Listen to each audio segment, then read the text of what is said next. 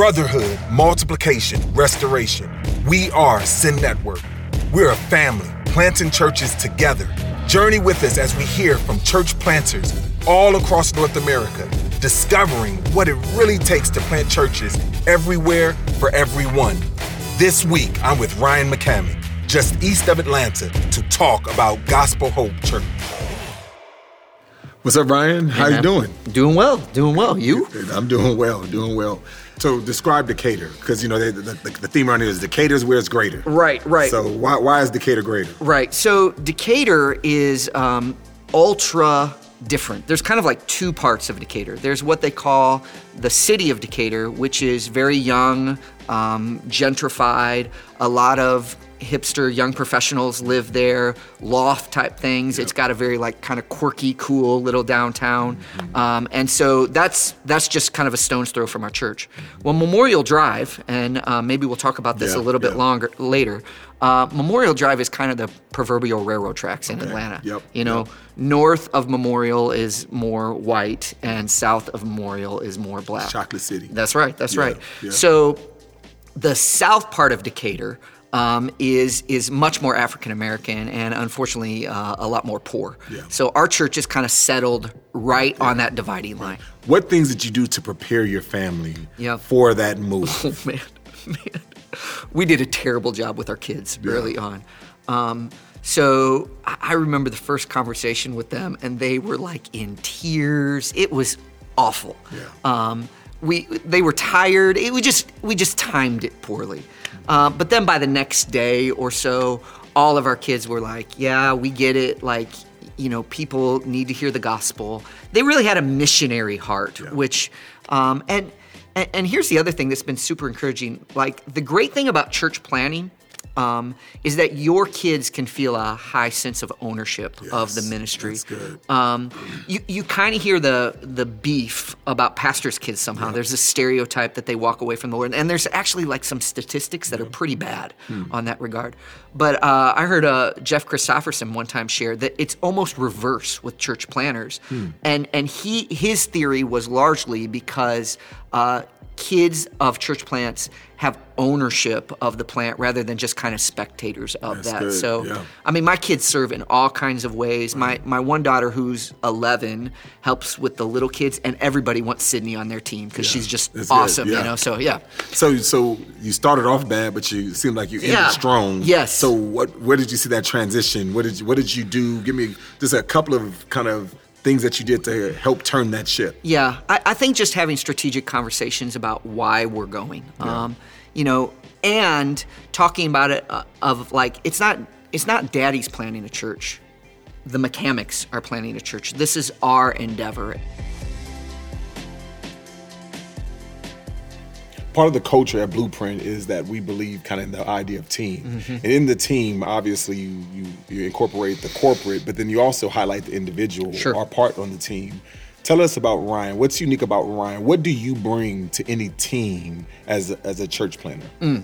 I think there's two areas that probably have been most pronounced in the church plant that the Lord has, I think, gifted me in. One would be I think I'm a fairly good just communicator of God's word. Like that is a passion that I have, and I love to preach God's word. I love to teach God's word in a variety of different contexts. And I think the other thing, and there's kind of an overlap. I think one reason why people generally like my preaching is that it's fairly easy to follow. Like, I'm a very organized thinker. I'm going to tell you the point, and then I'm going to kind of walk through things with you.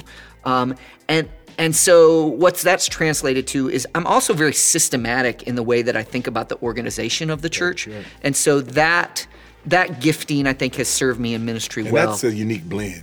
It is unique. Pastors. I mean, it's not very common that you're both like it's either people are good at organizing their words and thoughts, but not organizing systems, or are good at organizing systems and not organizing thoughts. I mean, there's a whole thing called pastor and executive pastor. Right. I have heard of it. Yes. So no, but it is, and so I think that's a critical thing, and I think that is something I would affirm both of those, in you, and so yeah.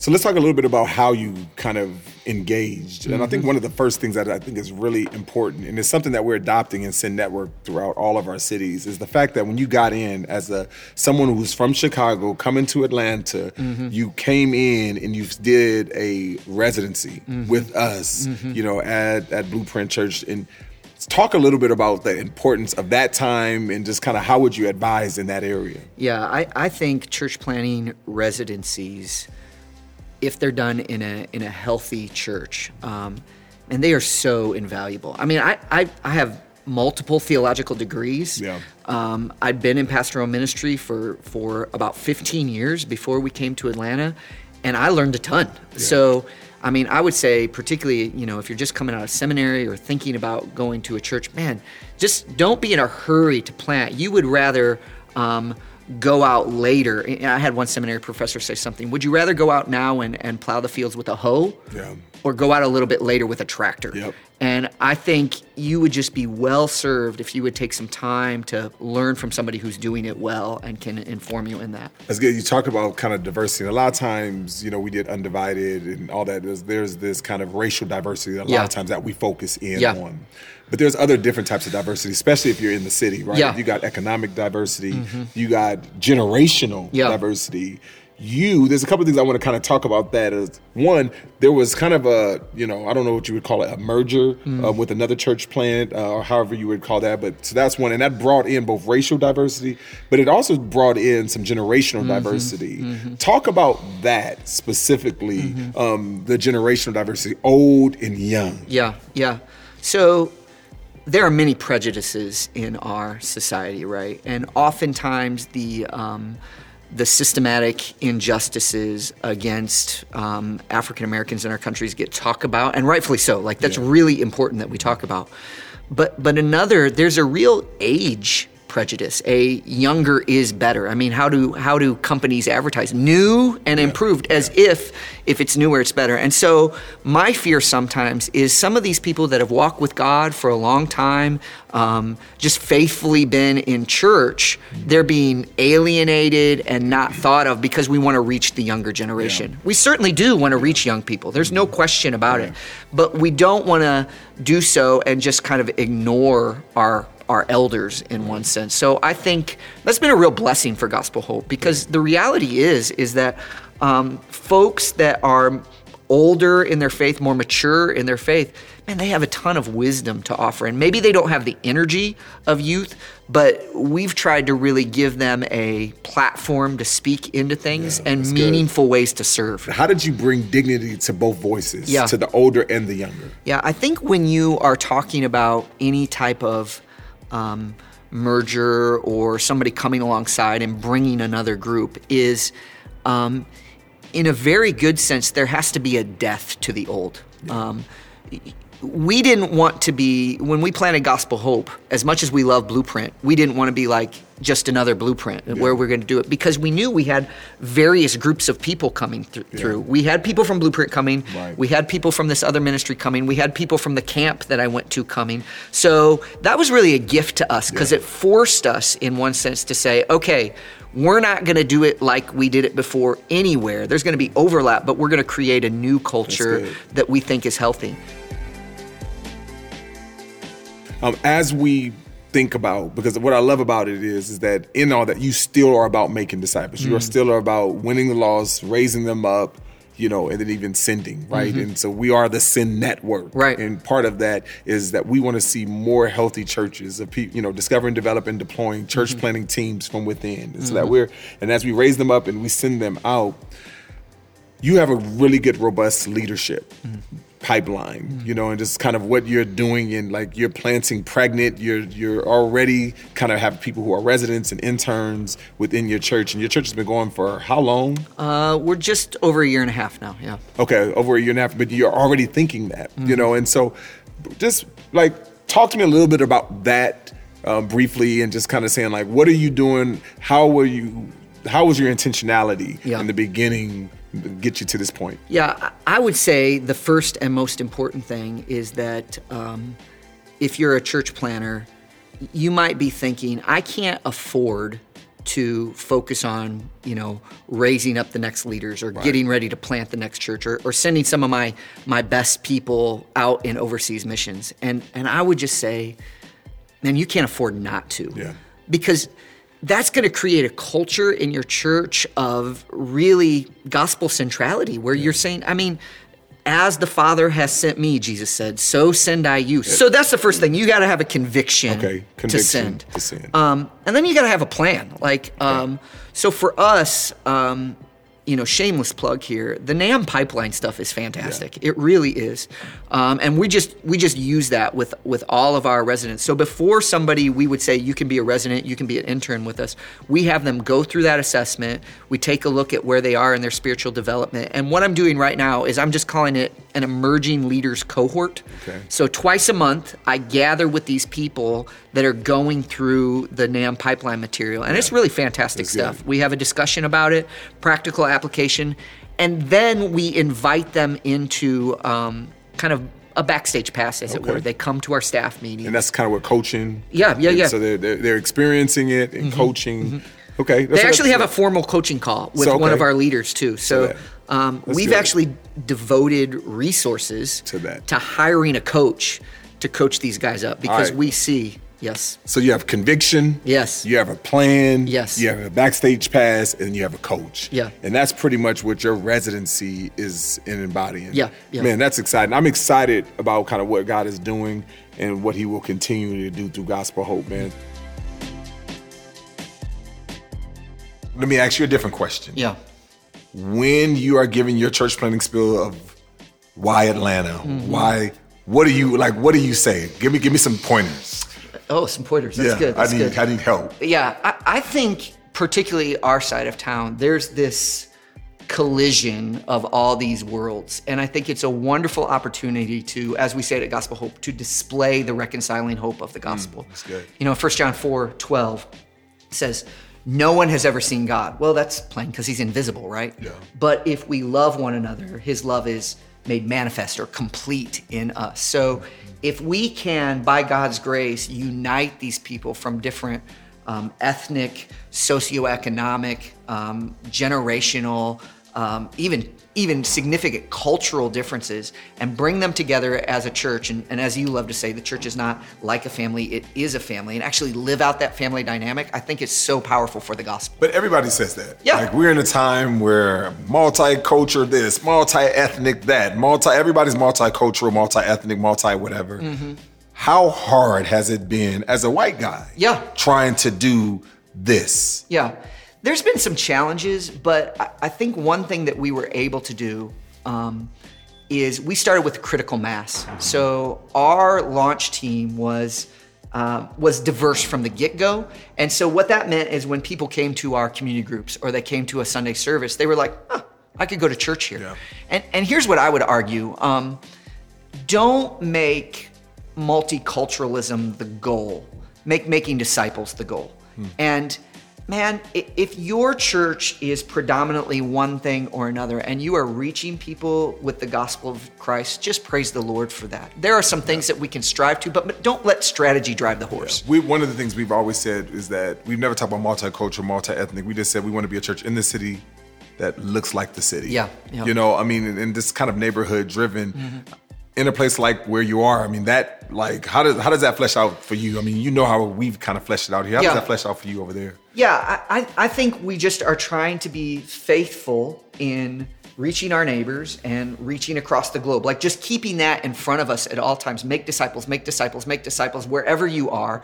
And if that means going overseas, go overseas. If that means ministering in a sex trafficking environment, do that. If that means just having your neighbor over to your house. And kind of we leave the results in the Lord's hands. Now, there's some strategic things that you can do. Like, I think as a white guy, like I have to beware of being tone deaf, and saying things that is off-putting. That's why I have good friends. Probably my closest friends right now are African Americans. And so I I'm routinely like saying, well, how does this sound to you? How does this land to you? And that's where team leadership in a church like that is so critical. Yeah, I think that's important. You talked a little bit about just the idea of kind of white culture or black culture and all that. What's interesting to me is that it literally seems like whites are kind of have this fragility when it comes to race talks or whatever, and minorities have kind of fatigue, right? Why, Ryan? Why you? What makes you unique to kind of come into this situation about your call? Yeah. You know, talk a little bit about that. Yeah, there's a couple things just kind of in my background. So I grew up in a urban poor neighborhood, and so I was a minority in my neighborhood, and so that gave me relationships from a very early age with people that came from a different background as me. Then playing basketball, I was often the only white kid on the court. Then I got to college, and my best friends were teammates of mine that were African Americans. We go to church together, and my heart would break at the reality that I know these brothers love Jesus, and here we sit in a church, and they're the only black people. I go to their church, and I'd be the only white people, and I'm like, something's wrong. Then the Lord, another thing that kind of came into that is my wife grew up in South America, so she's a missionary kid, and so she does speak Spanish. I didn't know that about you. Yeah. Okay. So when we were when you kind of approached me, would you consider this area that's near Clarkston? Yeah. That was like, bells and whistles going off, because it was like the Lord brought two kind of ministry dreams together, both the racial reconciliation piece and then the international missions piece. So did you grow up kind of thinking about that dichotomy? I'm the only white guy on a black basketball team. How cognitive was that when, just in your growing up? Yeah. So definitely. So I would say, okay, so hear me really plainly on this. I have suffered very, very little compared to our people of color, but sometimes on the court I would feel marginalized or would feel put aside because of the way I looked, and then I'd hit a three and I'd be all right. So I mean, I think that's significant, yeah, right? Because that probably a lot of times when you go on as this white guy on the court, man, I got to prove that I can play. Right. Let me hit this J in your face. That was attention. But I feel like a lot of times that helps you with conversations now, because as a minority in a majority world, a lot of times we feel that I got to prove that I can play, right? And I think that sometimes is the tension that we feel. So how much of that in your calling do you feel like, does that help you being empathetic, to in these types of conversations? Absolutely. I mean, those pieces of racial reconciliation and my experience in college with my friends, going to one church and they being the only black folks, me going to their church, me being the only white folks. I mean, it really broke my heart. I mean, Dr. King's statement, 11 a.m. is the most segregated hour in the United States of America. That's heartbreaking. Yeah. And in one sense, if the church doesn't speak to issues like that today in our divided culture, we're becoming irrelevant. Our voice isn't mattering. Yeah. I think another thing that I think helps me as a white guy was just the residency at Blueprint, honestly. Because I had pastored a diverse church. Our church was about 30% minority in Chicago. But then coming here and being in a majority minority church, that was a whole different ballgame. Yeah. And I think any planners that are aspiring to multi-ethnic ministry, man, you need to make sure that you develop some racial IQ. Yeah. The contours of the debate, and that comes from having significant relationships of people speaking into your life. So when I was here at Blueprint, there were 3 of us on the pastoral team, and we were all from kind of different cultural backgrounds. Mm-hmm. And I remember we would sit around and we would look at a text of scripture, preparing for a preaching series, and we would all kind of excavate something out of the text, and it was good and it was true and it was different because we just tended to look at it through different lenses. And I think, man, if you've never experienced that, sometimes we can get cultural tunnel vision and think my way is the way.